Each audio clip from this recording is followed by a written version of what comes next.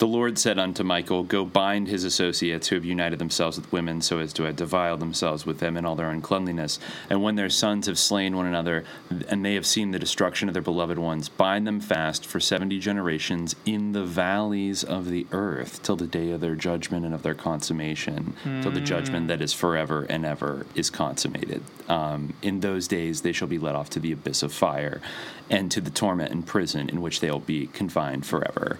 So, yeah, the valleys of the earth. I think that's where a lot of, biblical readers will kind of see. Is that the angels who are being confined in that way, or is that the... No, that's that's the giant. That it says, Go bind Semjaza. I believe that's how you pronounce it. Semjaza is one of the angels. But... Yeah, so these are the wicked angels that the fathers of the Nephilim, and but also says, make them watch their sons slay one another. I guess they're all crazy cannibals, so they're left to their own devices. They're all just going to slaughter each other. Yeah, I guess so. I mean, it's similar to sort of like Greco-Roman mythology around the Titans, being locked up in the earth and Tartarus, like that type of thing. I mean, I think that the angels, like one can kind of assume, are big as well.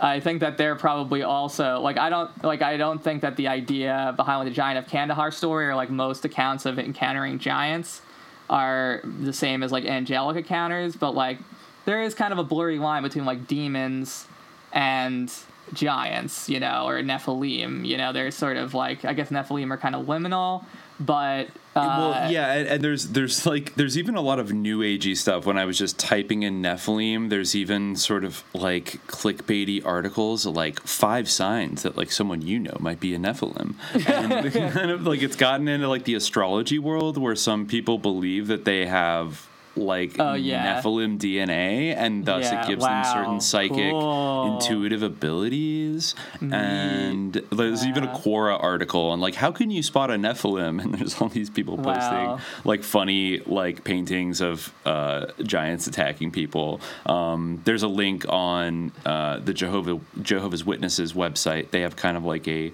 Wikipedia for certain biblical concepts, and they go into giants and Nephilim a little bit, but they kind of stress that all the Nephilim were killed in the Great Flood, so they're not around anymore. But of course, how can you be sure?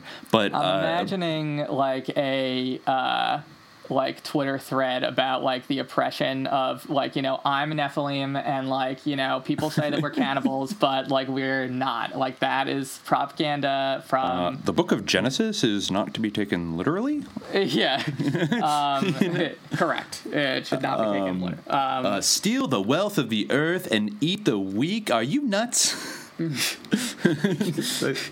see like a 12-foot giant sitting on Geraldo getting grilled.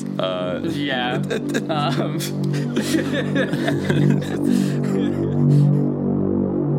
I had a one-star in recent weeks come back to me and say, look, you have to understand, keep your eyes fixed on the sky.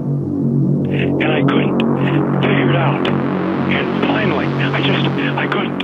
I didn't know if he was talking about aliens or what it might be. But finally, it came to me, and he gave me a little hint.